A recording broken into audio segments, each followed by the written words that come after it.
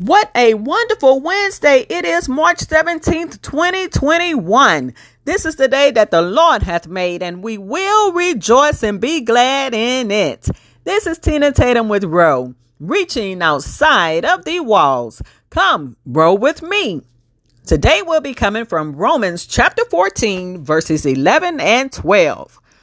And it reads, "For it is written, as I live, saith the Lord, every knee shall bow to me, and every tongue shall confess to God.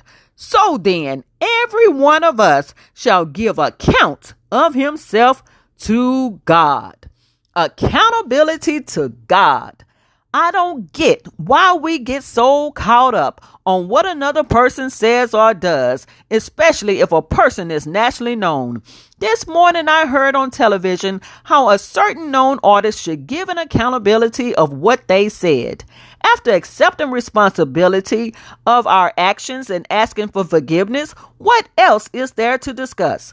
My accountability is not only to man, but to God. I am responsible for what I do, whether it is good or bad. Instead of looking at the man or woman across the way, pay attention to your own self. Take that broom, remove it from what doesn't have anything to do with you, and sweep around your faults. Clean up your house. Not a physical house, but your temple. Check yourself. Clean up your dirt and see how much accountability you have to God. All at the same time of not being a stumbling block to anybody else. Confess your faults to God. Say, "Lord, search my heart and my mind." Soon we will realize we don't have much room to talk about someone else.